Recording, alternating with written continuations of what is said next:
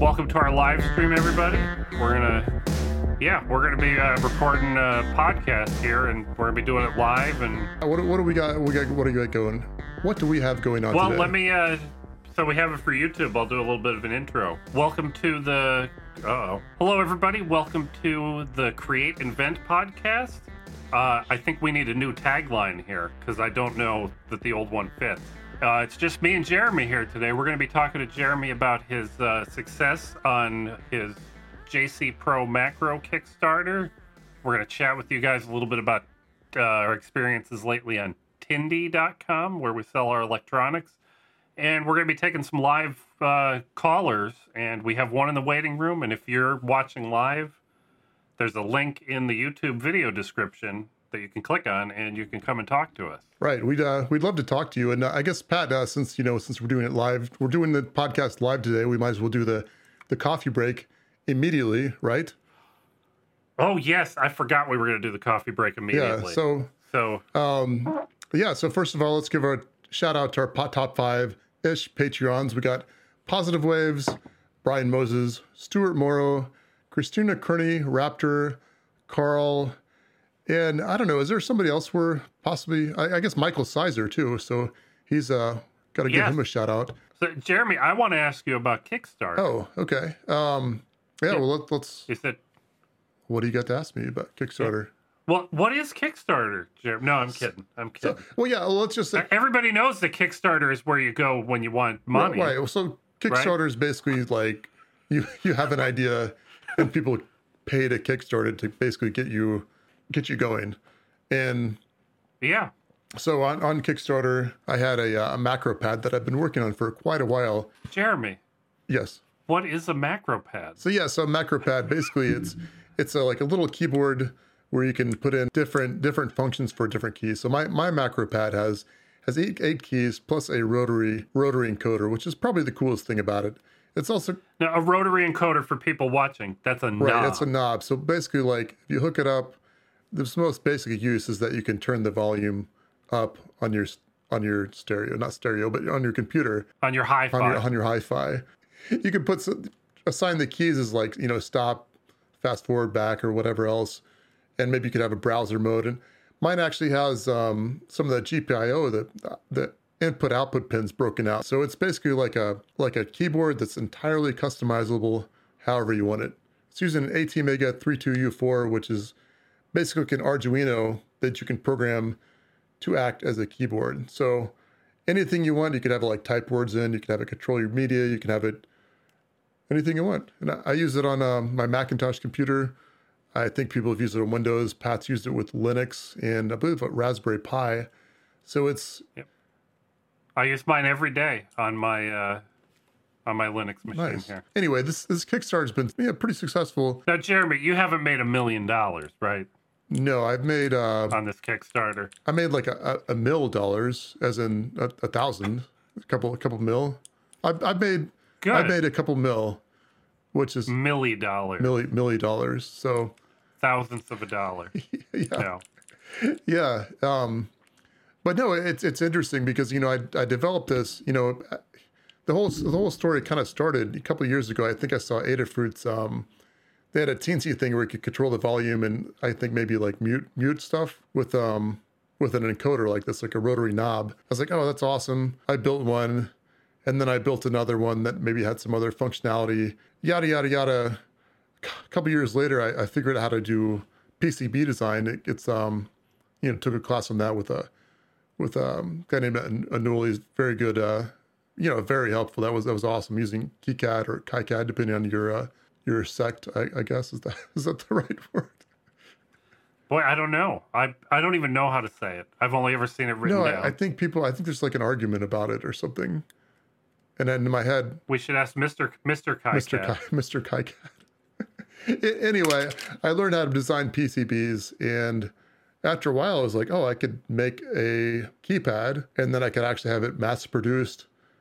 And it's really wouldn't be. I mean, it's not. I don't want to say it wouldn't be that hard. It was a bit hard, but it wasn't like that hard. So we want to know how's the Kickstarter was. You were fully funded. You you broke past your minimum funding. Right. Goal. So my the way Kickstarter works, you put a minimum funding level down, which I think I put down as $2,000. Basically, if you don't make that, you're not gonna do the project at all. So kind of. Yep. Now, my understanding, you would use a minimum for, like, if you're having PCBs manufactured, if you're manufacturing 5 PCBs, then I'm going to make up numbers. You get 5 PCBs, maybe they're $20 each. But if you get 200 PCBs made, maybe they're only $3 each. So you need to reach a certain volume to be able to sell the product for a particular price, and the minimum helps you get there. Right, exactly. So that minimum can be, extremely helpful in some cases. In my case, it didn't matter a whole lot, so I set it fairly low just to kind of maybe not ensure that I would make it, but make a pretty good chance of that. And I ended up funding it by, several 100%, which is, it's a good thing, but it's a little bit scary too, because you sell all these macro pads, which I think I've sold something like, let's just say 190, let's just say, how about we say 200? We'll say around 200 to make it a round number. And then at that point, I've got to make all these things. So it's been a challenge for sure. But I guess the one thing that was good about it is, and maybe the reason people were willing to fund it, is that I had a working prototype. I mean, it wasn't like I was just coming out of the blue, like, yeah, I want to make, something I have no idea what to do. I had something that actually did work. Took some good video of it. Actually, I'll say Pat took some good video of it. So that was very, very nice of him to help me with that. Pat took some good video of it. I took some video of it. DIY Music Projects guy, I think I'm butchering that, but we put this together and basically had a video that said this is something you can do, and this is what you can do with it. And people bought into it, including people I know, through you, Pat, and some people I know from Tampa Hackerspace. Some personal friends have bought these. But then 190 people you've never met have also bought. Well, yeah, it's amazing. People have this kind of faith in me that I will fulfill this. And at this point, I've fulfilled over 50% of it, and I've got another well over a month and a half to go on it. So right now I'm early in the whole process, so that's a good thing. And I think especially. Have you had any trouble securing all the parts that you need to assemble these? So that's a good question, because I think being, I want to keep wanting to say 2020, but being 2022, we're still having a bit of supply chain issues at this point. And so if I was late on it, I think people would probably cut me a little slack if I had a good excuse. Well, even in normal times, I know it's easy to get 1 or 2 parts for prototypes, and it's easy to get 1,000 parts sometimes for manufacturing.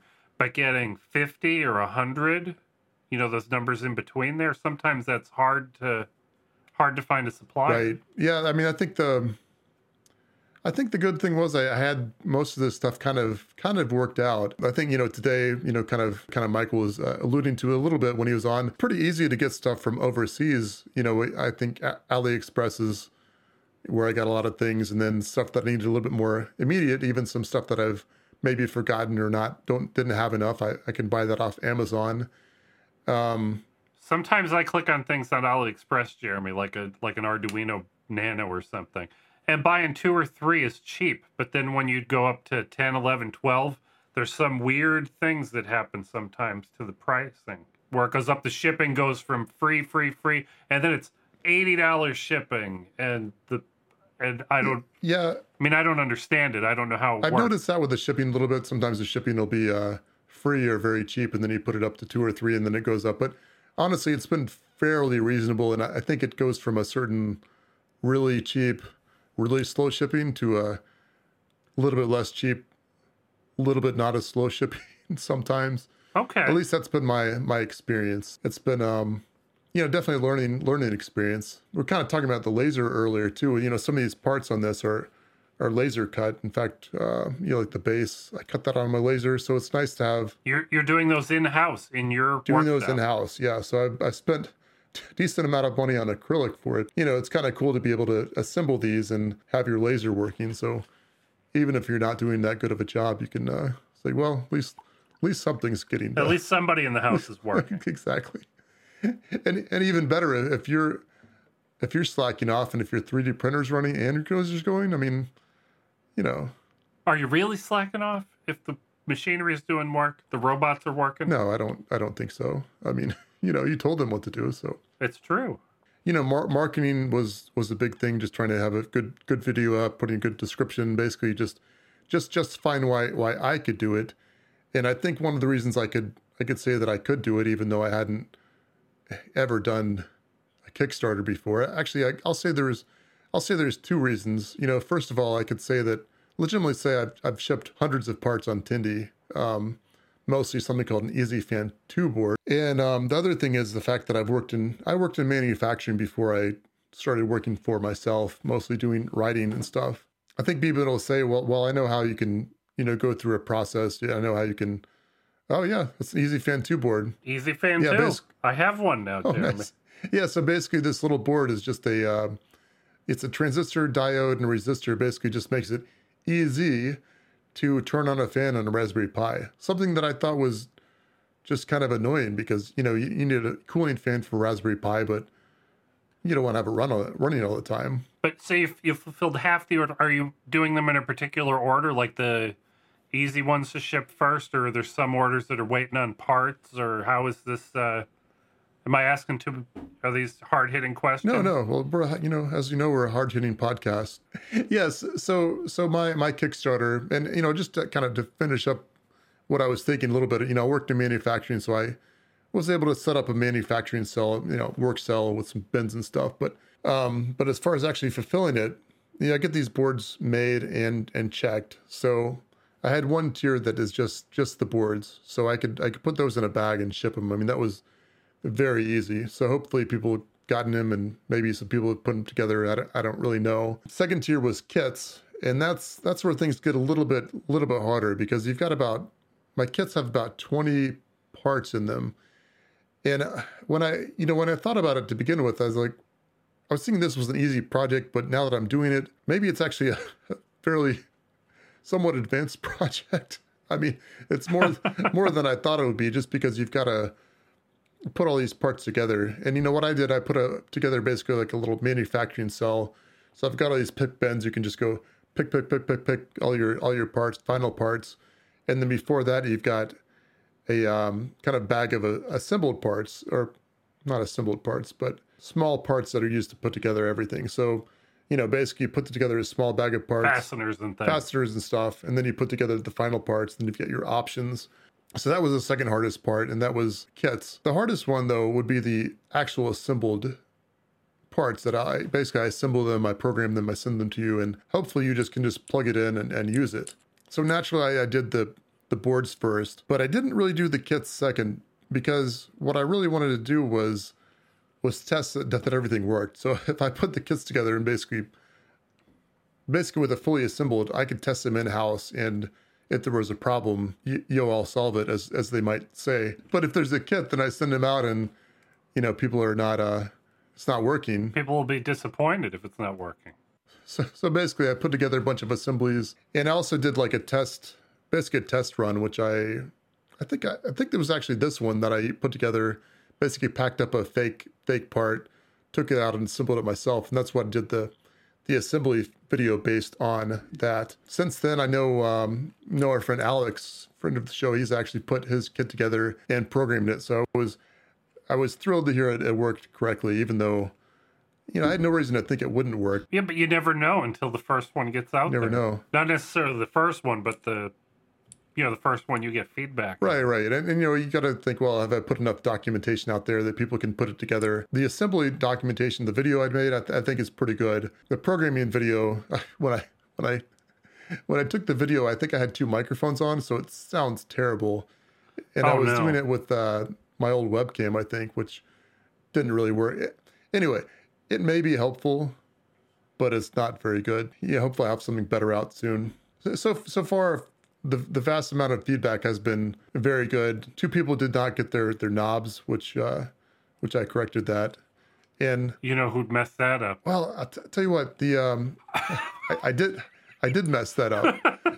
And the reason about this, the reason I did that, the reason I messed it up, I guess it's something I would do a little bit differently if I was doing a Kickstarter again. It's fine to have options, but really you want to have add-ons, not options, because the way I was doing it, I'd put together my standard parts, pick, and then you say, okay, option 1, option 2, option 3, option 4. So you think, okay, there's an enhanced knob and a standard knob. So this is the enhanced knob.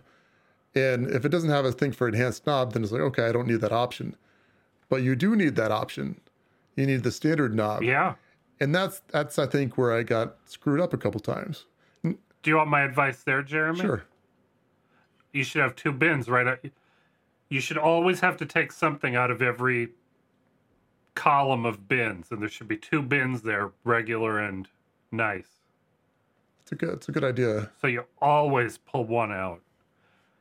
And maybe not even put them in the box. You pull them out of the bin and put them in put a thing in front of each bin, so every slot has to have something. That's interesting. But then if you got add-ons, then you don't pull anything out of that bin. Oh. See, here's my Yeah.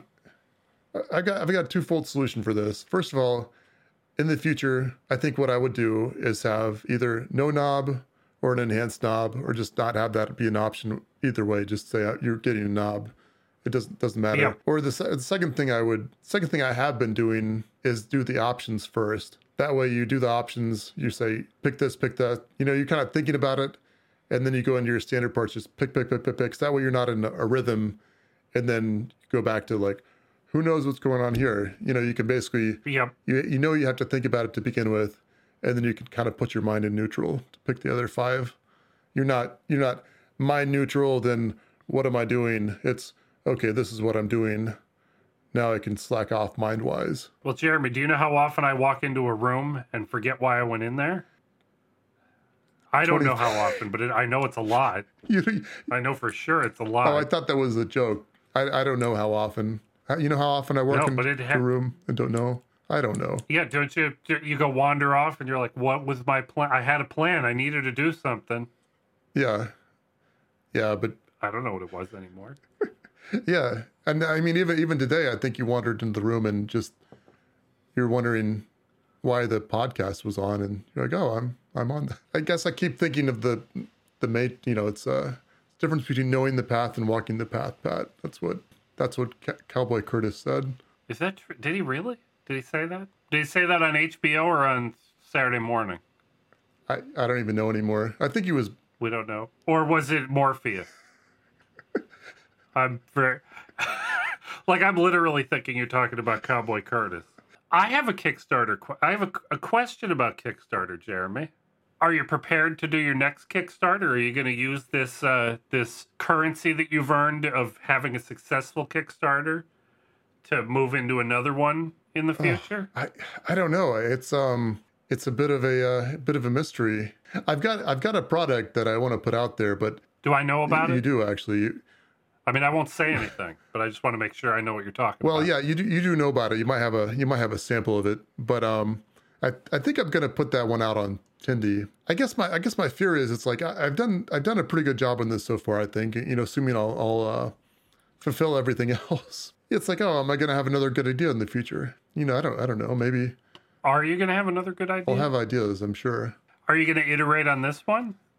I think I've got a few ideas for iterating in this one. So even though I'm quite happy with how it looks right now, I do have a couple ideas. So I guess I could put out a Kickstarter for a version 2.1 or something. Or I think we were talking about Tindie. I think this if you didn't get on the Kickstarter, which is fine. We do have I do have it up on Tindie for pre-order right now, and it'll be up there hopefully within a month or so. Are you going to continue to sell the version 1 until, or have they run out yet? The JC Pro Macro 1 has not run out yet, so you can buy one now if you like. I'll say it's fully functional, but it's not as good as this one because I kind of like the one. You do? Okay. Yeah, I wish it had LEDs though, because I really rely on the LEDs. I change the colors of the lights based on what is going on over here. Yeah, that is nice. I very much rely on. You have it set up very nicely. So yeah, this will be up on Tindie. Eventually. I mean, hopefully within a month or so. And you're not allowed to sell them on Tindie until you fulfill every Kickstarter order, is my understanding. That's reasonable. Well, that's Kickstarter's rule, I think, right? I think, I don't know if it's not a real, it's not an official rule. It's certainly an unofficial rule. It's Jeremy's rule for sure. The thing I'm a little bit worried about though is certain people have not filled out the survey. So once I fulfilled, that's their fault, not your fault. Okay, they can't hold you up from continuing to because I don't feel bad about that. But if somebody else has a problem with it, then But yeah. So anyway, fulfillment's going well. I guess my advice for anybody looking to get into Kickstarter will be, it's probably harder than you would think it is. I mean, I designed this macro pad, and I thought, Jeremy, we've got a question. Okay. From our friend Twisted Grim from Discord. Oh, excellent. Can Jeremy talk more about the experience of designing in KiCad for a Kickstarter item? Any different? ? Ooh, that's an interesting question. I'll say the one difference, just maybe not KiCad, but just generally speaking, you design something in Kickstarter or in KiCad, and generally, like, I would sell it on Tindie, and then iterate from there. But with Kickstarter, you would design something, and then you get, you might get some feedback from people, say on Discord. You guys have been extremely helpful. You might get some feedback and say, okay, I need to change this, change that. I think there's a lot more time for iteration before you actually sell something, which I think is very, very helpful. And I think helped make this, take this from a, good enough product to something that was really, really good. I think probably the biggest thing was when I first started doing this, I was having the headers for the Pro Micro board coming up from the top, just because that was kind of a consequence of how the original was designed to have the Pro Micro board on top of the board. I don't know. I think Brian Moses convinced me to do the work now. And that was probably the biggest thing. But and for Tindie, you'd probably buy they're. In the beginning, they were just bare PCBs you were getting, so you can get them in small quantities for a reasonable price. So you were probably getting them by the 10 or 20 at a time instead of 200 at a time. Just generally speaking, there's a lot more time for iteration. And I guess the fact that you can put it out there, and it's not like you have to keep it secret before you show people. It's like if you have it up on Kickstarter, you've already kind of, I don't want to say you've laid claim to it, but it's already out there, and people already know that it's your product. You've already designed it. So at that point, you have this certain period where you can get feedback and not have to worry about it. And you will get feedback if you're out there on Discord or social channels or whatever. And I think that's extremely valuable. I think you've done a good job answering the question, Jeremy. Okay. Yeah. Thanks. And James agrees too. All right, good. So it was his question. Yeah. So it's a good. Well, good. So yeah, more time for iteration. I think that's the biggest thing. I set the due date way farther out than I thought I would need it to be. And it's, ended up actually being a lot more accurate than I thought it would be, just because it's, there's things you don't think about. I mean, there's things you run out of, I need more tape, no more solder.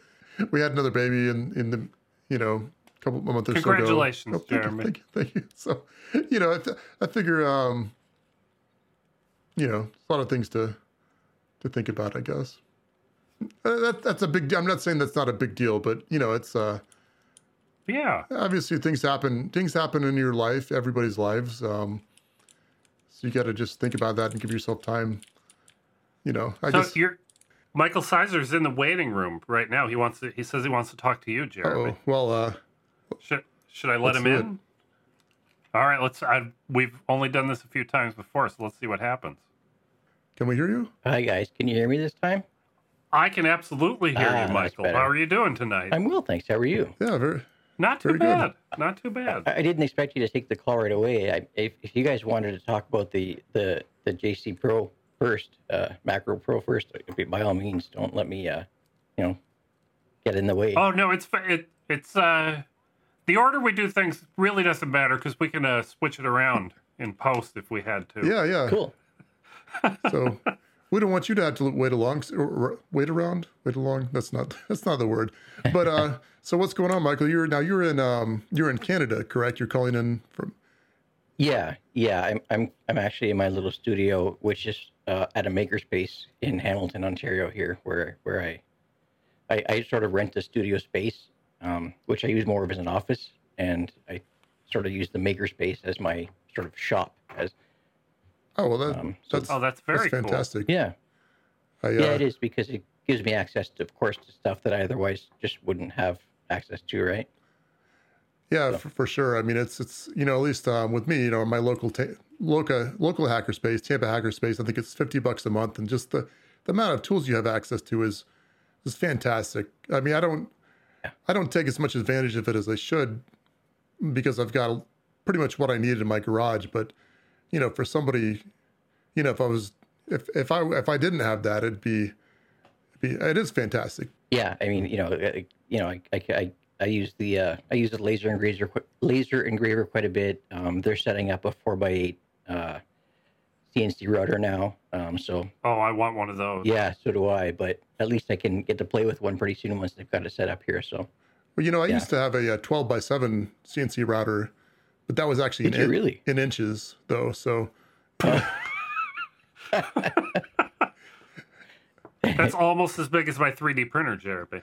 Almost. I mean, it was cool for the time, but now I've got Actually, is that a K40 laser engraver you have, Jeremy, in the background? There's a blue device back there. Oh. I can't really see it now, but I've seen it in previous interviews or podcasts. I do not have a laser engraver in my office. I've got a laser cutter in my garage, so you may have seen that on a YouTube video. Okay, maybe. But that's a big red one. The K40s are like a powder blue color. Yeah, that's right. I got a red and black branded laser, as they say, because it's who knows what they're. But it's been such a useful tool. I've been using it extensively with the JC Pro Macro 2 when I'm producing that, but we'll get into all that a little bit later. So Michael, what have you been working on these days? Well, as I've mentioned to you through email, actually, I'm kind of glad to get the opportunity to chat with you guys, because you're a couple steps ahead of me. You're with your JC Macro Pro 2, with doing your own production. I've got a product that I'm working on too. I happen to have it right here, but just coincidentally, in the breadboard stage. So I'm doing an air quality monitor circuit. Very cool. Yeah, I think so. It's geared toward small farms, so people that have hobby farms for a couple of horses, what have you, when they can't afford, obviously there are big industrial, expensive air quality monitors that you can, buy into that integrate with your HVAC and all that, but they're so expensive. So I'm trying to get something that's a little more affordable that, people that have a couple of horses or what have you can afford for their barns. That's a beautiful breadboard. Mine generally don't look at that nicely set up. Looks like you actually put some effort into it. I cursed in college. I graduated in college in 96, I think it was. But one of our final projects was we had to wire up a circuit. It was quite a big circuit. I think it wasn't quite this big, but it was big. But we were actually graded partially on how neat the board was. And I spent hours and hours and hours on that thing. And I guess the lesson learned there was, if you want to be able to troubleshoot a circuit, you can't just have a whole spaghetti mess of wires, right? Obviously, if it's a few LEDs or whatever, it's no big deal. But the more complicated a circuit gets at the breadboarding stage, you don't want what they call those elephant circuits, right? Where you can't even tell what's connected to what. So even though I cursed at the time, it was a lesson learned. So it's benefiting me today. Although I don't want to admit that to my professor from back then. Yeah, no, I get that. It's when I first started working it, I was like, well, what does it matter if something doesn't look good or whatever? And somebody told me, he said, if something looks, I won't use the phrase he's used exactly, but if something doesn't look very good, people aren't going to be willing to give it a chance. But if it maybe it looks a little bit better and they have a hard time with it to begin with, they're going to give it a little bit more respect. And I think that's one element. And then also, as you said, troubleshooting, if things are labeled and it's neat, there is some real value to that. And I think that's maybe something you don't, a professor can tell you, or you can learn through experience, I guess. Yeah, well, especially, and with breadboarding, because they can be a little bit flaky, sometimes the traces don't hold very well and little wires break sometimes. It's just, you want to be able to tell what's connected to what fairly easily. I was going to complain about breadboards today because I watched Jeremy's video putting his how to put his JC Pro macro pad together, and he was complaining about one of his breadboards that if you put the unsoldered pin headers in, Yeah. to help line it up for soldering, that sometimes pushes the pins out. That means, Jeremy, you're using one of the crummy Chinese breadboards that doesn't work well. It's too hard to insert things into it. I don't know you're probably. I don't know the polite way to say that. I'm a big fan of cheap electronics. But all my breadboards are cheap, but half of them are like that. They're all the same price, but half of them came from somewhere else where I can't. You barely push anything into the holes. It's awful. 50% of the time, it works every time. Yeah. I remember in college we had the same breadboard for the whole 2 years, and so you'd eventually, of course, some of the tracks stopped working. So I remember you'd take a marker and you'd write on it, just scratch it out, so you remember not to use that track anymore. Otherwise, you just don't use this row anymore. Yeah, exactly. That's no good. Right. Oh, man. Yeah. It's amazing how much electronics have come down in price. I mean, imagine at the time, because now it's like, well, breadboard's not working. Just spend another 50 cents or $1. I don't know what they are this year. I know everything's a little different this year. I haven't bought one in a while. It's incredible. They like with this project I'm doing. If you had told me in college that in 18 or 20 years you're going to design a circuit that's run by a microcontroller and you're going to plug it into your USB port on your computer. Well, I wouldn't have known what a USB port was, but you're going to plug it into a serial port on your computer and use some fairly simple programming language to get this thing running. I would have thought you're crazy. I thought, microcontrollers like those, that the engineers use microcontrollers, right?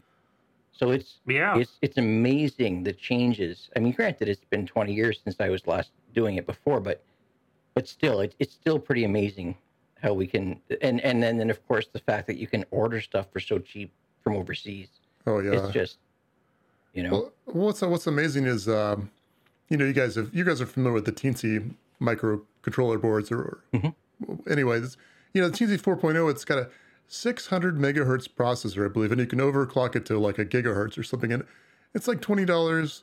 It's about the size of your index finger, and that just blows my mind because, I think when I started using computers, I mean that was just an unthinkable amount of power for a desktop PC, and it's and it's all in one chip. All in one little chip. It's all the RAM, all the flash, all the CPU is on one little chip on that board. Yeah, and it's, I don't know, just amazing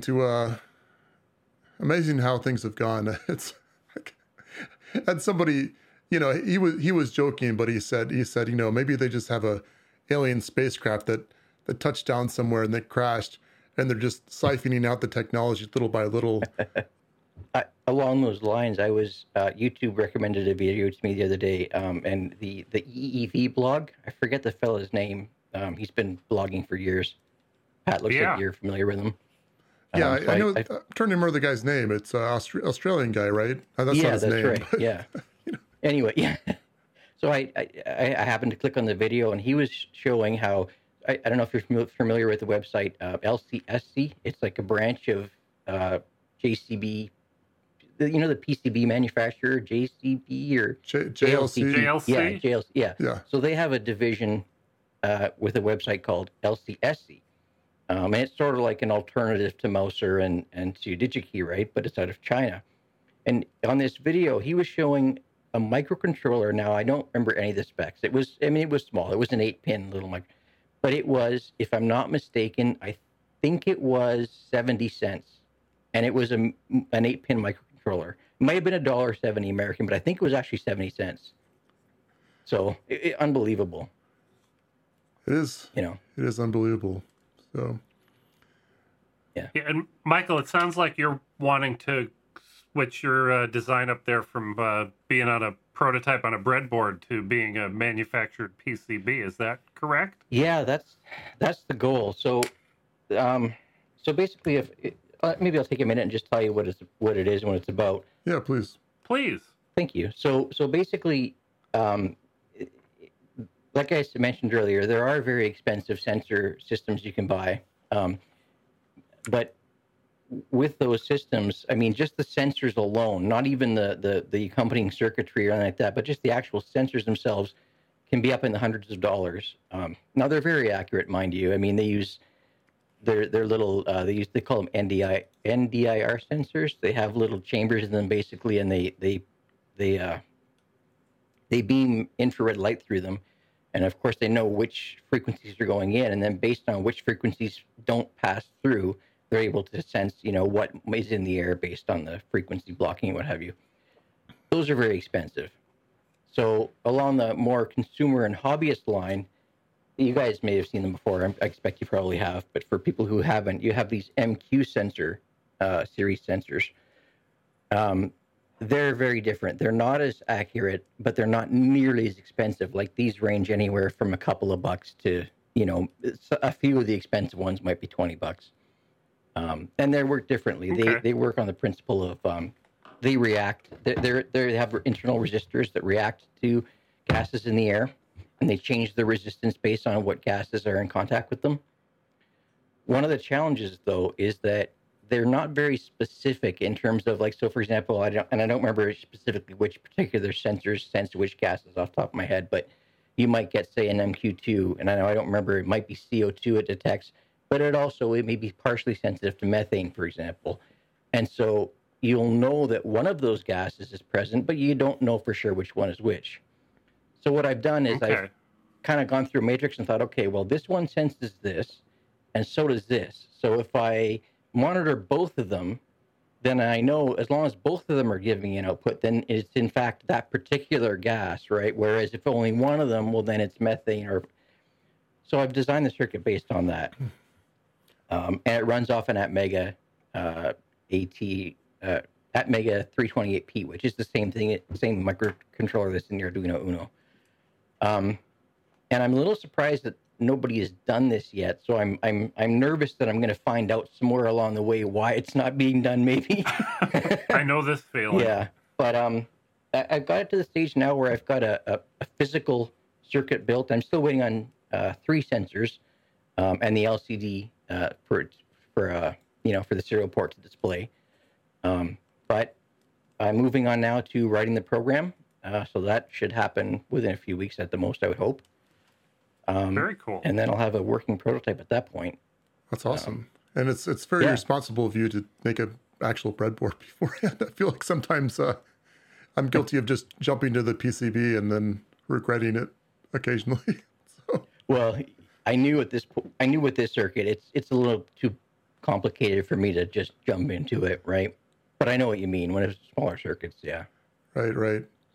Well, that's awesome. I've been keeping my eye on various air quality sensors that'll integrate with something like Home Assistant, the home automation stuff I use, the open source home automation stuff. Right. That I use at home. Yeah. But I don't even know what I want to know about air quality. I don't know enough to know what I'm looking for. That was one of the challenges too. Was I first had to do some research on what are the specific gases in barns that can accumulate. Which are the ones that you're actually concerned about. So there was some research. A much more complicated problem than I'm trying to solve. Well, yeah, yes and no. I mean, it's not a super complicated. That's why, like I said, I'm a bit nervous that I'll find out why it's actually not already in the market, is because it's not terribly complicated. I mean, I had to do my homework, of course, but it's not. There's no rocket science involved either. So I'm hoping I'm just lucky enough that I happen to be the first person to yeah. Sometimes we'll see, I guess. Somebody's got to be the first, right? So yeah. So what is you monitor this air quality? What do you do with that data? What are you looking to? What's your final goal of this project? Right. So at this point, this particular circuit that I've built here, it will display on an LCD, and I've got some RGB LEDs where they'll go blue to warn you that a certain level is getting high, and red when it's at an unacceptable level, right?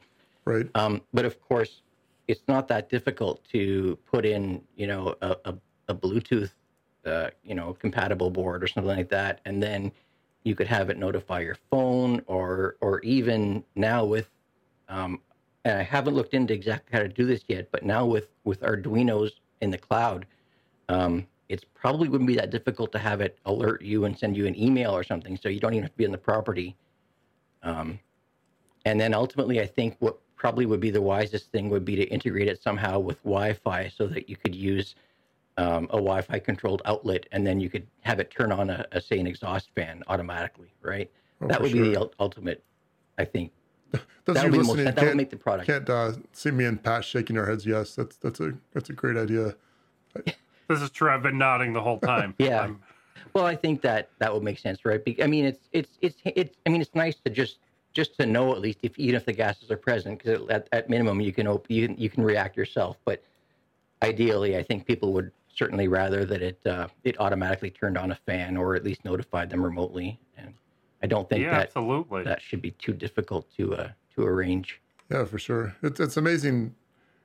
You know, just like we were saying earlier, it's amazing the processing power, but it's amazing that, you know, the way you were able to integrate everything. I mean, even 10 years ago, you couldn't do this kind of thing. But no, you know, and it's no, that's right. 10 years ago, you would have had to build your own dedicated circuit, and it would be completely independent of anything else, right? Whereas now you can integrate it with and I mean Wi-Fi. I mean, so many properties have Wi-Fi now. I know I do a lot of maintenance work on animal sanctuaries where they have barns, what have you, and it's very common to be able to pick up Wi-Fi from the house in the barn. So, it's just... And even if you can't, cellular data is getting exactly very inexpensive. There are some very low bandwidth data plans you can get that are just... That's right. $10 or less a month to connect to connect your barn up to the Internet of Things. Yeah, exactly.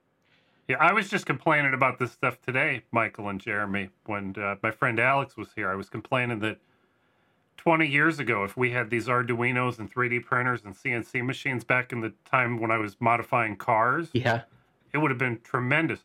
I was talking about, we used to buy this device. It was about $300 that went between the airflow sensor and the computer. And the airflow sensor gave output a frequency. Okay. The higher the frequency, the more air was flowing. Right. And you just had little knobs like a graphic equalizer to adjust those frequencies to trick the computer into thinking there was more or less air than there actually was. And you could totally do that with a $5, maybe not an Arduino, but a Tindie or somebody would have no trouble in reading a frequency and outputting different ones and doing mappings and things. Well, yeah, we were talking about that with Nova Spirit on episode 52, I guess, right? So that was... Yeah. And you said you used to use the Palm Pilot for that kind of thing, which... Yeah, well, we used the Palm Pilot for just the data logging. It came over a serial port, and you'd log, it would 60 or 80 times a second. It would tell you the injector duty cycle and how much airflow there was and whether the knock sensor was going off and how many degrees of timing advance you had and things like that. But the more expensive device was just to modify one single signal so that we could run more fuel than the computer. You'd put bigger fuel injectors in, but the computer couldn't handle that. It would... you'd run a bigger fuel injector at the same duty cycle you expect to, and you get way too much fuel, and it just doesn't work. You had to rein everything in a bit. So ultimately, what were you controlling the fuel to air ratio? Is that what you were doing, or? Yes, that's the ultimate goal. Because we would use our cars had 450 cc per minute fuel injectors, and we would upgrade those to 550 or 650. Okay. So we could run bigger turbochargers and pump more air in. And when you put a 650 in instead of a 450, you get 33% more fuel just by default, just by putting it in, because it flows 30% harder. So you'd have to tone that back. Right. But now you're a drone man, I guess, not a Oh, it's so much cheaper flying FPV drones, Jeremy. So much cheaper.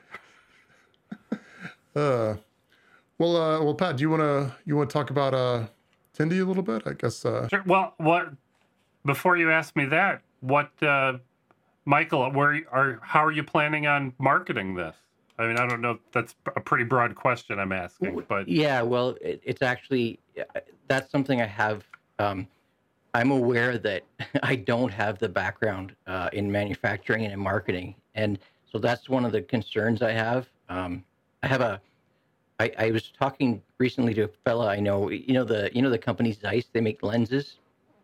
Oh yeah. Well, I happen to know, just by sheer chance, I happen to know someone who's fairly high up, and he had some contacts for me. He said, go and see a friend of his who apparently he's involved with, I guess, if you have an idea or some sort of invention or whatever, and it's not one of those. I know there are all kinds of scams. Bring us your idea, and those are scams. But this guy's apparently legit, where he helps people that are getting started with the new idea to protect themselves and avoid pitfalls. So that's a really broad area that I really know nothing about. I'm going to go consult with him and get myself started. I won't be surprised. I guess if it flies, but it stays fairly small scale, then I have no problem just doing it myself, running it off a website of my own, whatever. If it turns out it's quite popular and more successful than just, a few units here and there, I don't know, maybe I can license it off to someone who knows how to do this stuff. Who knows, right? We'll see. Yeah. Right. Well, that's awesome. Of course, Pat and I think this kind of thing is exciting. It's part of what we do. So Michael, you're going to launch this in a while, but for now, where can we find you? I know you've got a YouTube channel, correct? So yeah, Maker Mike Sizer on YouTube. Yeah, I've got makermikesizer.com, but I haven't set it up yet. So eventually that'll be set up, and I'll set it up for a products page and what have you. But probably YouTube. So don't anybody go there to the website unless it's later. Yeah. Unless it's not today, when it's exactly. By the time we produce this, he'll have it set up. Oh, I don't know about that. Maybe not. But I've got a few videos up on YouTube now. I've got to get one up soon again. It's been a while since I put one up. So Maker Mike Sizer on YouTube. Yeah. Well, I think it's interesting. It's not why. I don't know. It's nice to be out there in one form or another, because I feel like that does maybe give you a bit of a built-in audience for this kind of thing, I guess. So, but yeah, anything we could do to help you along, we're, love to hear about this kind of thing. And thank you. I really appreciate it. And that's the other, just very quickly before I sign off, that's another aspect that, something that's completely new is with social media, the avenues that opens, right? I mean, just the communication and connectivity we have now. Again, back in college, I would have never understood. You couldn't have explained to me what this, what social media would do for us. Right? Well, yeah, it's amazing. I mean, this podcast I didn't even start it. A guy named Max Maker. He invited me to do it with him, and he lives in Germany. And it's like, we're good friends now. And I talk to Pat all the time. We get along pretty well too. And then. I tolerate Jeremy just fine. It's amazing. We're talking two time zones at least. I guess. Are you Western? Or are you? I'm in Central Time zone. No, Michael Otto. Not me. Well, it doesn't matter. Anyway, we're all over the place. I'm Eastern, so I think you and I are in the same. Jeremy, okay. You and I are in the same time zone. Yeah, you match New York, right? That's right. Yeah. So yeah. I think I put New York and Miami time and Frostproof. If you know where Frostproof is, then I'd be very surprised. It's near Orlando. So. Okay. Well, I really appreciate you giving me the time, guys. I really do. Thank you. Yeah, well, thanks. It's always fun to meet new people and stuff. So anyway, all the best, and hopefully we'll hear from you about your successful project, however you decide to pursue that. Thank you. That's what I'm hoping to hear is success. You and me both. Thanks, guys. All right. Well, Pat, that was really nice to hear from him. It was. That was a cool conversation. Yeah. And I guess it's a nice lead into with something else we were going to talk about. That we could talk about Kickstarter or Tindie, but I was thinking Tindie as far as somewhere that's nice to sell stuff. I'm trying to think. I'm very pleased with Tindie. I've been selling on Tindie for 3 or 4 years now. Yeah. Does that sound right? I believe Maybe that. So. I'm going to say that's true. In fact, I think that's how I met you, because I haven't really sold on Tindie for that long, maybe like a year, a little more than a year. But Pat was seller there and actually interviewed him for Tindie for their blog. So, because I write,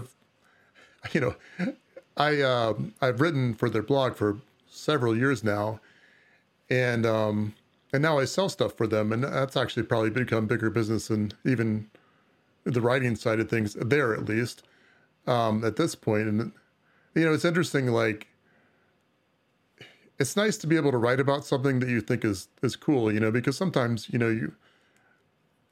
don't want to say I don't what am I trying to say? Sometimes you have to make a buck, but sometimes you can write about something that you really think is awesome, and Tindie qualifies as that category, I think. Well, that's awesome. Jeremy, there's something we didn't say. What's that? So I'm going to ask you the question. What on earth is Tindie.com? Oh, yeah, so Tindie, well, it's that, I was going to make a joke about it being a dating site, but that's not. We made that joke with Max Maker. I'm sure. A long time ago. That joke has probably been made thousands of times, maybe. But no, Tindie is basically a website where you can sell indie electronics. So, think about Etsy or maybe even eBay, but basically focused on electronics that, more or less you made, or maybe supplies for making something. And it doesn't even have to be electronics. It could be something that you laser cut or 3D printed. It's just kind of a, almost like focused on electronics or digital manufacturing, to, kind of thinking about Winston Moy's kind of term for it, I guess. Yeah, I don't think there's actually rules about what you can or can't sell. There must be some sort of rules, but... Yeah, I don't know. They have an approval process, so I guess if it was to... there are rules, I'm sure, but, if you're selling, a blanket or something, there's better... There's better places, but I bet they wouldn't say, no, you can't list your blanket in your store. I bet you could crochet just like Etsy, and I bet they would like it. Yeah, I bet they'd love a crocheted resistor or something like that. That would be... Yeah, I bet there's already somebody doing that. Now, I know there's a reason you want to talk about Tindie, and I think it's because your sales have been spiking for the last month or so. My sales have been fantastic the last few weeks, and it's not Tindie's fault. It's YouTube's fault. But I mostly want to thank you guys at Tindie. Thank you, Tindie, because... My wife wanted to start an Etsy store. She's been for Christmas, she made about 20 or 30 of these catch-all trays for her workers at her company, for her employees. Oh, that's awesome. And it looks like it's just basically three trays. It looks like a very small lunch tray or something. It kind of does. But it's beautiful, though. This was fancy. I had to get it's got a little slot in the back for, you'll sit your phone in here and it tilts back. It's pretty well thought out. She did a good job.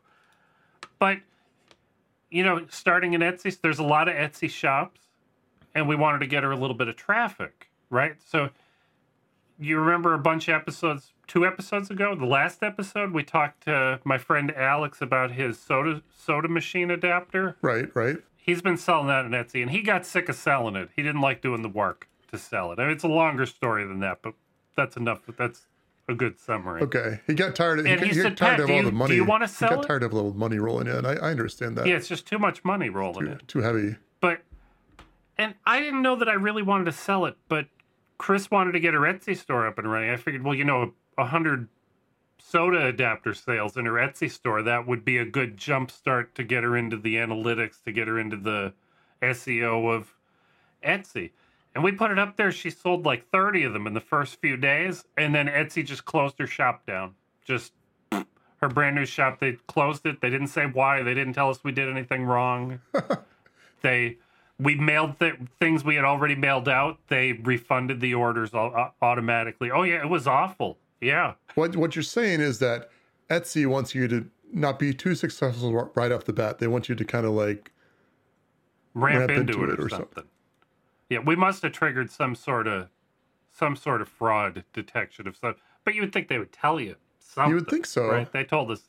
We've asked. They haven't said anything. We don't know what happened. Huh. So I was hustling to get the part up on Tindie quickly because we wanted to be able to fulfill those orders.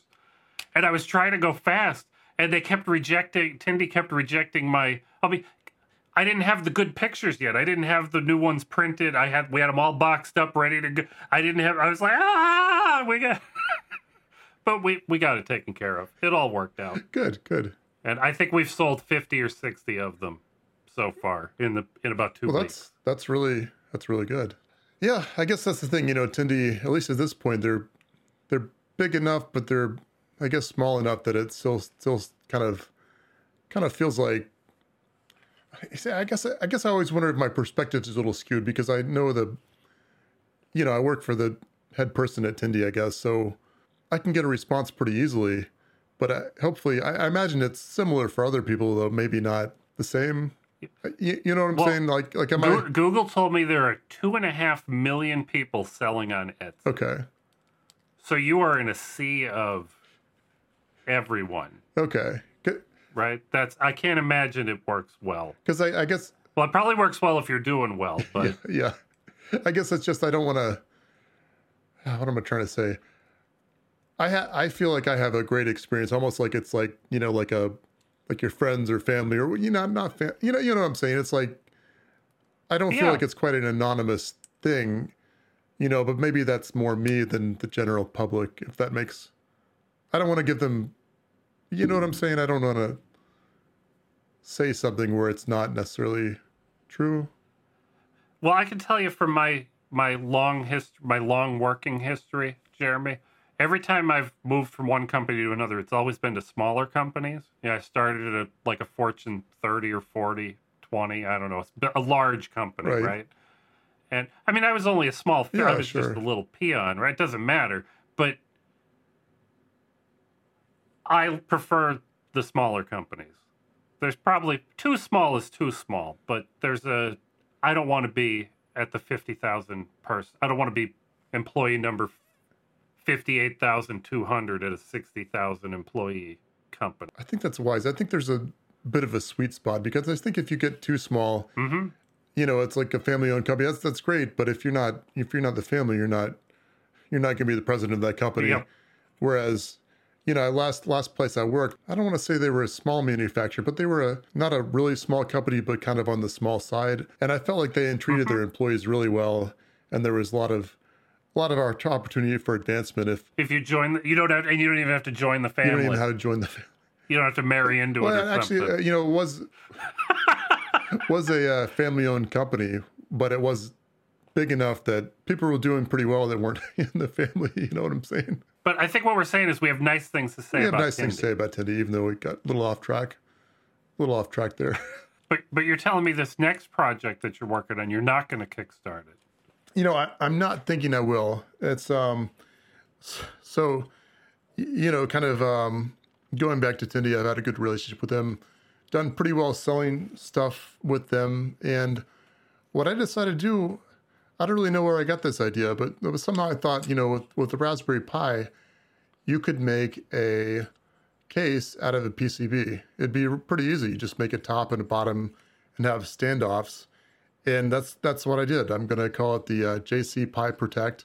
I debated calling it the JC Pi Proto, but Pat seemed to think that more people care about protecting their Pi than prototyping on it, which I think is probably accurate. But I think the prototyping is a big deal with Arduinos. Right. So basically, this comes in. It comes in. Can I hold mine up too, Jeremy? Yeah, please do hold yours up. But it comes in two flavors, and yours has the. I have some. I glued some lights to mine. Yeah, so it comes in two flavors. Pat has here. We're holding ours up. I feel like this is like what you would do in Voltron or something. We'd like hold each up. Voltron. And then we'd combine into the giant robot or something. And I messed my taped on lights up. They're rotating. So I'm not guaranteeing that if you hold yours up to another one with the Wonder Twins. Yeah, Wonder Twin. I never saw that one, but exactly. You hold yours up, you combine your powers, and then you become a giant robot. Now, you know what I think is fantastic here, Jeremy? What's that? That you have the pins labeled over here. Yeah, so I'm aware it's on the wrong side, but there's an arrow to show me, and the fan has to be where the fan is. I understand that. Right. This is fantastic, because I never know. So yeah, that's one thing that was a bit of a, I don't know, maybe I don't want to say an afterthought, but something I didn't really think of to begin with. But basically, I was just like, well, what can I put on the silk screen in the top the top of this, I put labels for like 3.3 volts, inputs, outputs, etc., and I point it to the GPIO pins. And as I've been experimenting with it, that's been such a wonderful feature because. Well, I want to tell you how stupid I feel today, Jeremy. Okay. Because I started to take my Pi out of I have this 3D printed case that I I modified with I should hide so it focuses with my little Uber lights thing on there. I took it out of here. I started to put it in here, and then I didn't have the right standoff, so I aborted and was going to put it back in here. And I said, well, I have to plug the Uber lights back in, and I didn't know which pins they had to go on. I'm stupid. I didn't just read this. I Googled it. I'm looking for it. I'm trying to fit. Like, yeah, I could have just read this, Jeremy. It would have been right here. Well, it's amazing because, basically the one version of this has the top has like basically smooth top, more or less. And the other version has a prototyping version on it. And I was hooking up some stuff for, to demonstrate it. And I was hooking up these lights, and I hooked up a fan as well with an Easy Fan 2 board that we talked about earlier. I was like, oh, where's the 5 volts again? I was like, oh, I can just look over here to the left. And it's really a fantastic feature. I don't know why that's not, I don't know. I'm surprised it's not more prominent, but, I'm pretty happy with that. This is a super sturdy case, Jeremy. PCBs are made out of fiberglass, right? That's some kind of... Yeah, FR4. FR4, and it's sturdy stuff.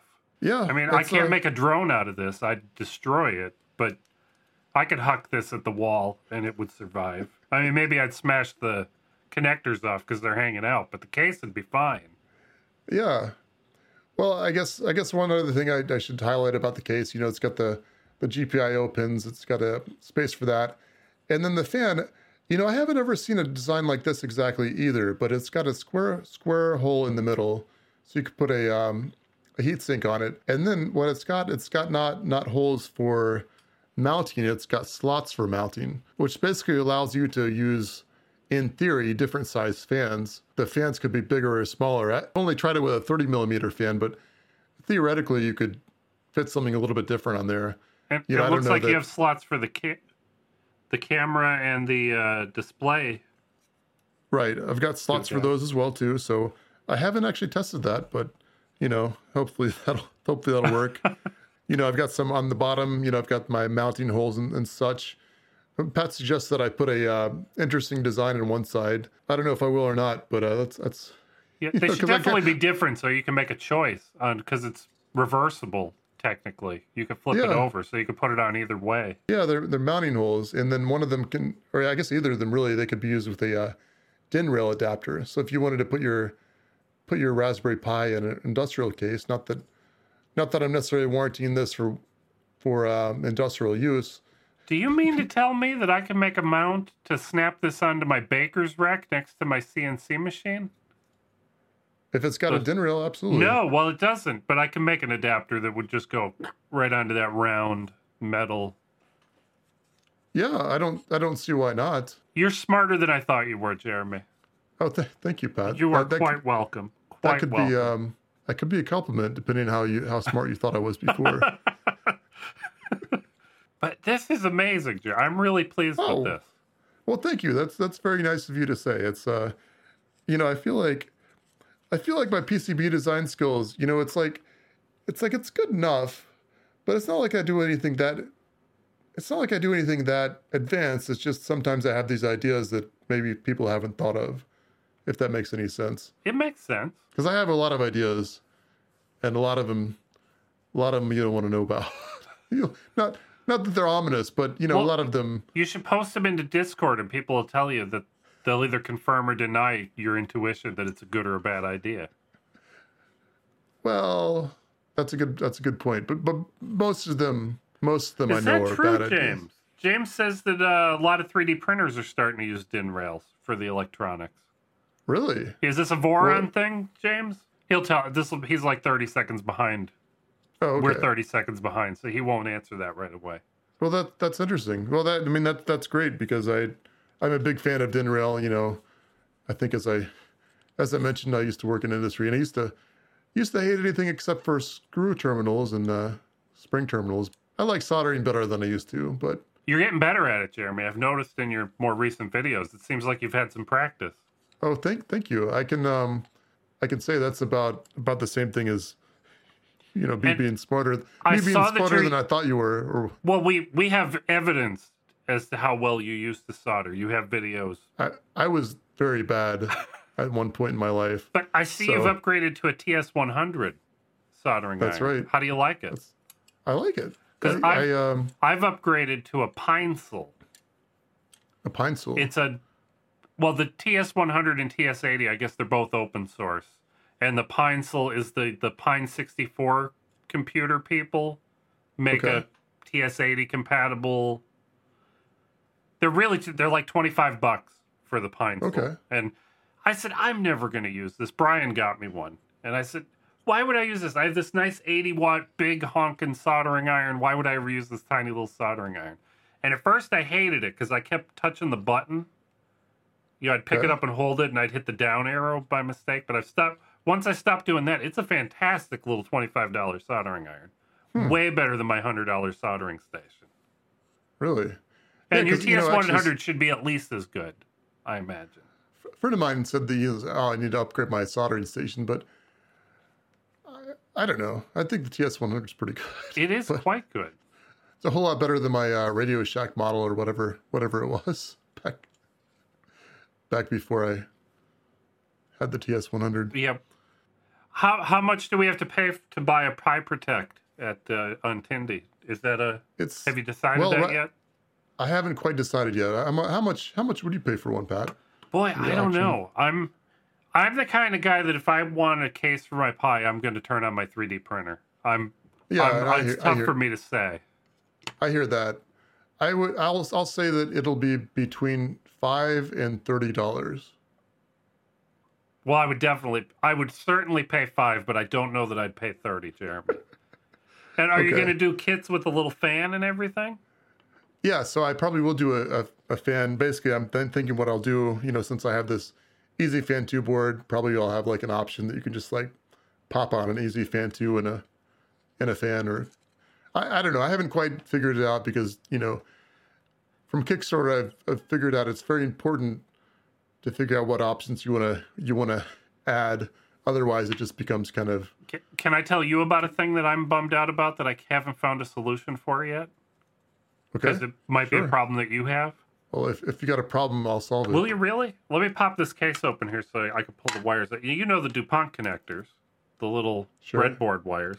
Well, I want to be able to connect my Uber Lights boards. I want to be able to send out an Uber Lights with, DuPont headers on the other end of the... But DuPont headers are terrible. They're so tall. Jeremy, do you know a way that I can connect to regular pins with do you know of a lower profile way to do this? Are you interested in soldering? Well, that's the answer everybody gives me, Jeremy, and I would be happy to do that, but I'd like to be able to I'd like to be able to 3D print a case, stick an Uber Lights in it with wires coming out of it, and mail it to someone, and they could just plug it in and... I've never done it, but I've heard of a technique called wire wrapping. I'm sure you have too. I bet no end user wants to... I know about wire wrapping. We used to do it at the telephone company. They have a little gun that goes whoop and zips the... Man, I'm trying to think. I got some, for the Easy Fan 2, incidentally, I got some low-profile 90-degree headers, male headers, that work pretty well. Now, that's not the same, that's not what you need, but maybe there's something... Yeah, I tried... Maybe there's something I tried, like, the ribbon cables, like, that look like the old IDE cables, but they're just as tall as a DuPont cable. By the time, the little protectors across the back and everything, I was bummed out when I dug one of those out of my parts bin. I don't know, Pat. I guess I won't solve it. I just wanted to make another I don't have Vanilla Ice it's reference. It's a hard problem, Jeremy. James wants to know, how do us guys, that's you and me, Jeremy, how do we feel about PCBs with pogo pins for easy attach accessories on a Pi or similar? Yeah, so a pogo pin is basically it's like an electro connector that has a spring on it that looks like a pogo stick. So, you poke it in something and it has that's kind of interesting effect. Poke it in something and Yeah, so if you have just like makes a 3 or nice 4 of them connection. in a row, they don't have to all be perfect. When they touch the PCB, they'll all get pushed down. Like my 3 fingers Yeah. here, the first one will hit, and then So is he talking about actually putting the pogo pins on the Pi, or is he talking about an accessory? I or assume is- on the accessory, like on a hat. Not a hat. What do they call them on a Pi? A cape? Hat? Cape? not either. No, it's hat. Hardware attached to top. But hats are... Oh, it's shields are Arduinos. Shields are Arduinos. Capes are Beagle board. Yeah, I like pogo pins. Yeah, I don't... guess Pogo pins are pretty tall, though. You'd have to have a pretty tall accessory to stick on top of your Pi to get it to pogo onto... I mean, I like them, but really depends on the context. I think magnets might be pretty cool. Oh, I love magnets, Jeremy. I think Apple had something like that basically like a power thing that would pop off if somebody. Yeah, the MagSafe plugs. MagSafe. So something like that for a Pi would be pretty cool. Yeah, and you would need female pogo pins, and I don't even know if those exist. Is that? Somebody will tell me if I'm wrong. So you could go to Tindie.com/whatever Jeremy's URL is, and you could go buy yourself a Pi Protect by the time this is on the air for somewhere between $5 and $35. That's right. So yeah, that'd be awesome. Or just look up Jeremy. Just Google Jeremy Cook Tindie. Boy, and these. But you need to send the standoffs. I was gonna say these would ship in an envelope for 25 cents. How much is a stand? They're not 25 cents anymore. Yeah, 42 cents, 48 cents, 52 cents. Yeah, back in 1985, you could send them back with Marty McFly or whatever. Yeah. Jeremy, you're gonna make fun of me. Well, we could edit this out of the Kickstarter episode because it doesn't have to be in there. Yesterday, my friend, Alex. Sure, I do. He just got a new welder. He got the last pieces he was going to be welding yesterday. Was the first time. He said, Pat, you should come over. I'm going to weld. You need to help me out. And I said, well, Alex, I have to go do a podcast. We have to do a live stream tonight. I got out the camera. I put a shirt on. I set everything up yesterday. And about an hour or a half hour before it would have been time to do the podcast, Chris asked me what I'm doing. I said, well, I'm getting ready to podcast. She said, Pat, that's tomorrow. I'm like, oh, shirt. And I unplugged everything. Yeah. Well. And yeah, I felt bad. It happens. Well, I'm glad you were thinking about it. Yeah. Usually, if I missed at all, I miss by an hour because of time zones. I get mixed up. Oh yeah. But this was a whole day somehow. Well. Don't tell anyone. Sometimes YouTube. Sometimes it's the next day in China or the previous day. So you're in Texas. Yeah. Oh, Jeremy, we've been playing. Did you see Jared's video with the big giant F key? The guy from Subway or the Yeah, no, the guy from Australia. Okay. He has a big 3D printed F key that works. He's been playing Velocidrone with us on Thursday night. Oh, really? In Discord.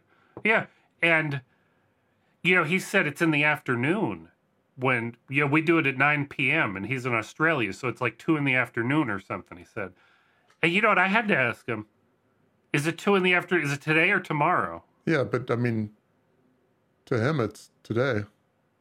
Well, yeah, to him it's but is it? We do it Thursday nights. Is he playing on Thursday afternoon or is he playing on Friday afternoon? Well, we're playing on Thursday night. I didn't know. I don't know. Maybe he's watching the. And now that I'm saying this, I'm totally confused. I don't remember what the answer is. Well, if you're watching the podcast, Jared, please let us know. Yeah, Jared, tell us what day it is. What day? Where you I've are got right now. I've got a thing on my thing or whatever, and it tells me what time it is in Shenzhen. So that's pretty. Oh, that's close enough. So it's tomorrow plus 13 hours. So I guess. So he was playing Friday afternoon. Well, the thing is, in Shenzhen right now, it's 10:15 in the morning. So. Today? Tomorrow. Or tomorrow. But Australia's got several time zones. I would have to imagine. Yeah, but he's I don't even know what time it is now. Yeah, he's a few hours off from there, but that's fine. It's tomorrow, so he plays on Friday. Okay. When we play on Thursday, I'm gonna remember. Well, that. that's good, I guess. So the future. Yeah. Our friend James Cobb, He tells us that's the future. The future is when he plays. Oh, Brian. Well, first, before I ask the question, Brian's smart. He asked Google what time it is right now in Western Australia. Brian, did she tell you what day it is in Western Australia? And speaking of shipping, Jeremy, you have on our list that you'd like to talk about the TV shows that we're watching right now. Oh, is that too big of a jump? No, I figure we're about to wrap it up, right? So we'll go ahead and give a little. I figure that's a good thing to tell. But Pat, is there anything you want to talk about? I feel like you've been asking all the questions. I mean, I guess that was the point tonight. Well, I don't know, Jeremy. Anything you've been working on, or? No, not today. I'm okay. I just talked about so many things last week on the other live stream on the Butter What channel. So I'm kind of... Okay. I figure that's always a good service. I'm always interested in what people are watching because trying to find stuff to watch. So it says here you're enjoying The Expanse. I saw the whole thing, enjoyed The Expanse. Don't say too much. Don't spoil it. I haven't gotten to the last season yet. I'm not going to spoil anything. I'll say there were two, there's a main plot line and kind of like a subplot line. Main plot line resolved itself pretty nicely. But there was a subplot line that I just felt like was kind of like, we didn't need that. Why do they even have this in here? You don't need that. That's how I felt about the Matrix movie. The new Matrix movie. Did you watch the new Matrix? I didn't. Was it worth watching? I mean, it's nowhere near as exciting as the first one was in 1998 or whenever that was, 99. That was very exciting. Was it better than the third one? It was way better than the third one. Okay. How was it compared to the second? I've always said that I think there were about 2 3/4 really good, or 1 3/4 really good Matrix movies, and the last 20 minutes of the second movie just killed the story, right? It just everything could have made sense, and then it was no, this is just weird. But yeah, it's better than the second and third movie, I think. Okay. It's fun. Well, maybe it's enough fun. It makes enough sense. Is that on HBO? Is it on HBO still? Or I don't think it is. I think it was the end of January they took it down. It'll be back up though, Jeremy. You'll be able to see it again. All right. So maybe I'll watch it, or get it at the Red Box or library or whatever. So yeah. I'll tell you what. My kids get all kinds of movies from the library. Really? It's quite the. Oh yeah, it's a great resource. Now, do you have your kids watching? I should know how old your kids are, Jeremy, but I'm not good at... even if you told me, I don't understand how old they are. No, that's fine. You can ask. I mean, I prefer to keep my family vague. Well, that's you know fine. What I'm saying? Here's my real question. Are you teaching your children to watch the TV shows you grew up watching? We have Brian's son watching Knight Rider with us. And he thinks it's bananas. No, not really. I feel like I feel like I need to introduce my son to Star Wars eventually, because he's pretty into it. But it's how am I going to get my hands on a decent non-special edition copy of the first 3 movies? That's I can't have him watching that. That's ludicrous. But that's neither here nor there. So no, not really. He's still a little young for that. But maybe not Knight Rider. I don't know. Yeah, Knight Rider would have been new when I was 6, I think. And we thought it was really cool when I was a kid. Really cool. I mean, it was a car that my uncle at the time, he bought a mid-70s Corvette at that time. And I thought it was a cool car, but you know what? I asked him a question that's very offensive to a Corvette owner. He still has that car, I think. I asked him, why didn't you buy a Trans Am? Like from Knight Rider. I was 6. I didn't understand. I didn't understand this was the better car. I didn't know. Who's to say? Brian says that Gunnar, that's Brian's son, has been binge watching the Ghostbusters cartoon. Okay, that's interesting. Actually, I've heard the Star Wars cartoon is pretty good. I haven't watched that. There's a couple of different Star Wars cartoons, aren't there? Okay. There's too much. I guess the thing is, there's too much. The Mandalorian was fantastic. Have you seen The Mandalorian? You don't have Disney Plus. I have not. Because I have children. If I get Disney Plus, you will have it forever. If we get rid of Disney Plus, there'll be a riot, I think. But I do want to see The Mandalorian. It's a good show. But you'll have to pirate it. Get it on the piratebay.com.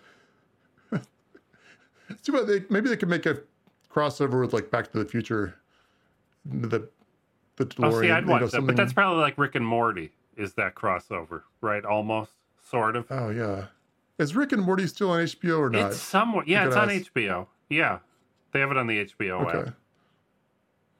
Interesting. Well, I don't have HBO right now. I kind of cycle through things like a wheel of time, as you might say. And I wasn't a fan of that show. I watched the Wheel of Time, and I enjoyed it enough. I mean, I don't know. I would never go out and say, "Oh, you got to watch the Wheel of Time." You got to watch, Jeremy. I wouldn't say that. I don't feel like I wasted my time, though.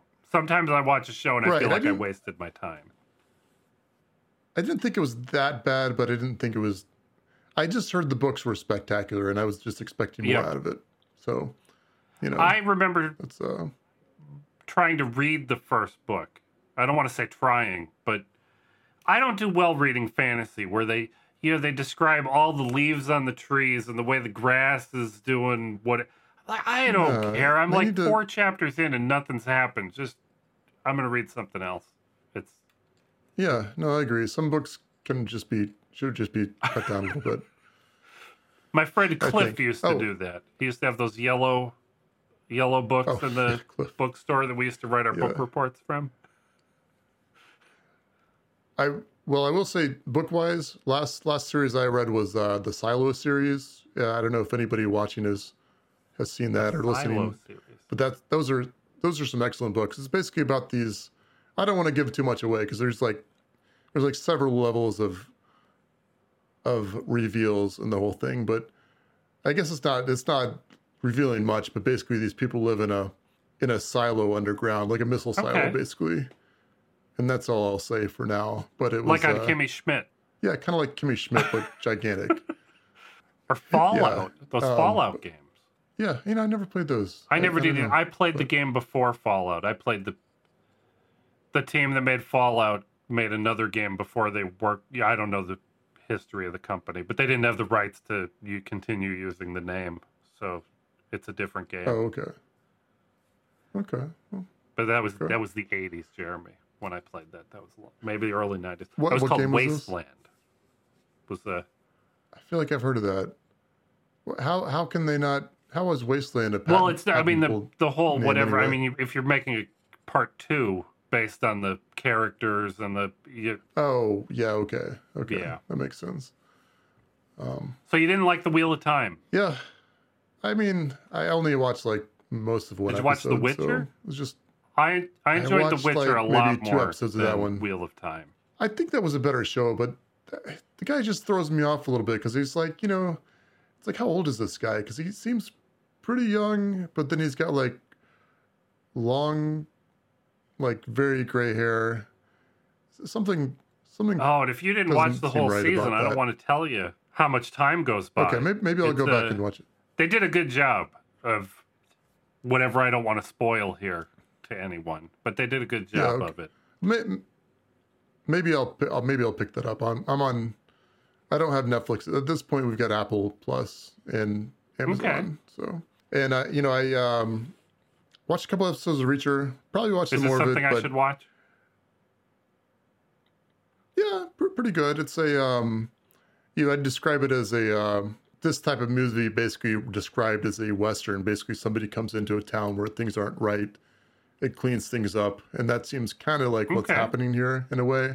My problem with this show is this guy looks about like mid-90s Arnold Schwarzenegger, but so far in the show he's had a beer, a piece of apple pie that he didn't eat, and like some sort of like Snickers bar or something. And I think maybe he ate like some guy's meal at a prison. You're saying he needs more calories to maintain this stature. I'm saying the guy. If a guy looks like that, you got to justify it somehow. This is the realism Jeremy is looking for. If the guy is big, he's got to be eaten. Because did you see? I know you're a fan of J.K. Not Rowling, but Simmons. Yeah, he's fun. In last episode of Goliath, did you see that? I missed the last season. I've not seen the newest season of Goliath. I don't think. Anyway, that guy's pretty ripped, and it shows his muscles off a bit, but it also shows him working out all the time. And eating a lot. Yeah. So you know what? That's what I expect out of that. If Now, you know what Brian told me that I'm doing a bad job keeping up with the chat because one of us is always talking while I'm reading this, and then we're already talking about a new show. Sure. But they're doing a good job talking to each other here. But Brian said he watched all of WandaVision in his attempt to catch up with the Marvel Cinematic Universe. And I want to know if he's had the song stuck in his head. There's a song. I heard there was a fantastic. song. I heard people weren't happy. Heard some people weren't happy about it. Who was unhappy about it? Supposedly people were unhappy because they expect some sort of big reveal in the after post-credit scene. I just feel like that at some point I just couldn't deal with. It's too much stuff. I mean, how many? Brian says you need to stop jumping to conclusions and watch more Reacher. How much he eats is a recurring theme, Brian says. That's Brian McMoses down there in the YouTube chat. All right, well that's good, Brian. I think I have this invention that I made. It's called a jump to conclusions mat. And I'm gonna put it on Kickstarter pretty soon. I think it's a good enough show, but not like a must watch. I'll say The Expanse. Gotta watch that. Gotta watch Counterpart. I enjoyed. Awesome I wish they too, didn't cancel Counterpart. I enjoyed where that was trying to go. I think it ended it logically. I felt like it was a little rushed. Happy with the ending. To an ending, maybe. Well, but that's fine. Anyway. It doesn't watch. I agree though. Counterpart's fantastic. I would watch both seasons. And I guess I got to ask you one more question before we probably Sure. wrap this up, Pat. Have you finished No. the head yet? I tried to one day, and I realized I waited so long, I forgot enough, and I didn't know who anybody was anymore, and I figured I'm in trouble now. I don't know how I'm gonna. I can't go back to the beginning. Yeah, I goofed up. Well, I did a okay. bad job, Yeah. Jeremy. I just enjoyed the whole scenery, being on an Antarctic ice station thing. But well, Pat, I think that's I think probably a so. good place to leave it. What should I? Do we do a sign off like this is a podcast? Do we need to tell everybody where to find your stuff? As far as if you want to find me, you can look up Jeremy S. Cook, and I'm on Twitter at Jeremy S. Cook, on YouTube at Jeremy S. Cook, and if you search for me on Tindie for any of the stuff that I've mentioned, it's on my stores or will be in some form or fashion. Just look up Jeremy Cook Tindie or Jeremy S. Cook Tindie. I'll be there. I'm on the What internet, about you, Pat? Jeremy. Where can we find you? I have a website. It's patshead.com, and everything else you need to find about me. It's all the links to the important stuff are in the sidebar, like my YouTube channel and my social media stuff, and yeah, it's all there. And it'll be in the description of this video. And I bet we do it on. I bet it's somewhere on SoundCloud too. I bet we do it. It's somewhere or You'll other. find me. If you try to find us, if you look hard enough, you'll probably find us. So, all right. Well, good. It was good talking to you, Jeremy. We've got spam on YouTube here. Really? Well, that's like pretty impressive my that we're goodness. that popular that we get spam now. We Well, should. I'm should we sorry. sign I off? was canceling the spam, and I don't know. I'm slow because I don't know which button. I've never had to do that before. I didn't know which buttons to click. But yeah, we're good. You guys all have a good night. Bye bye. Where's the button? Here it is.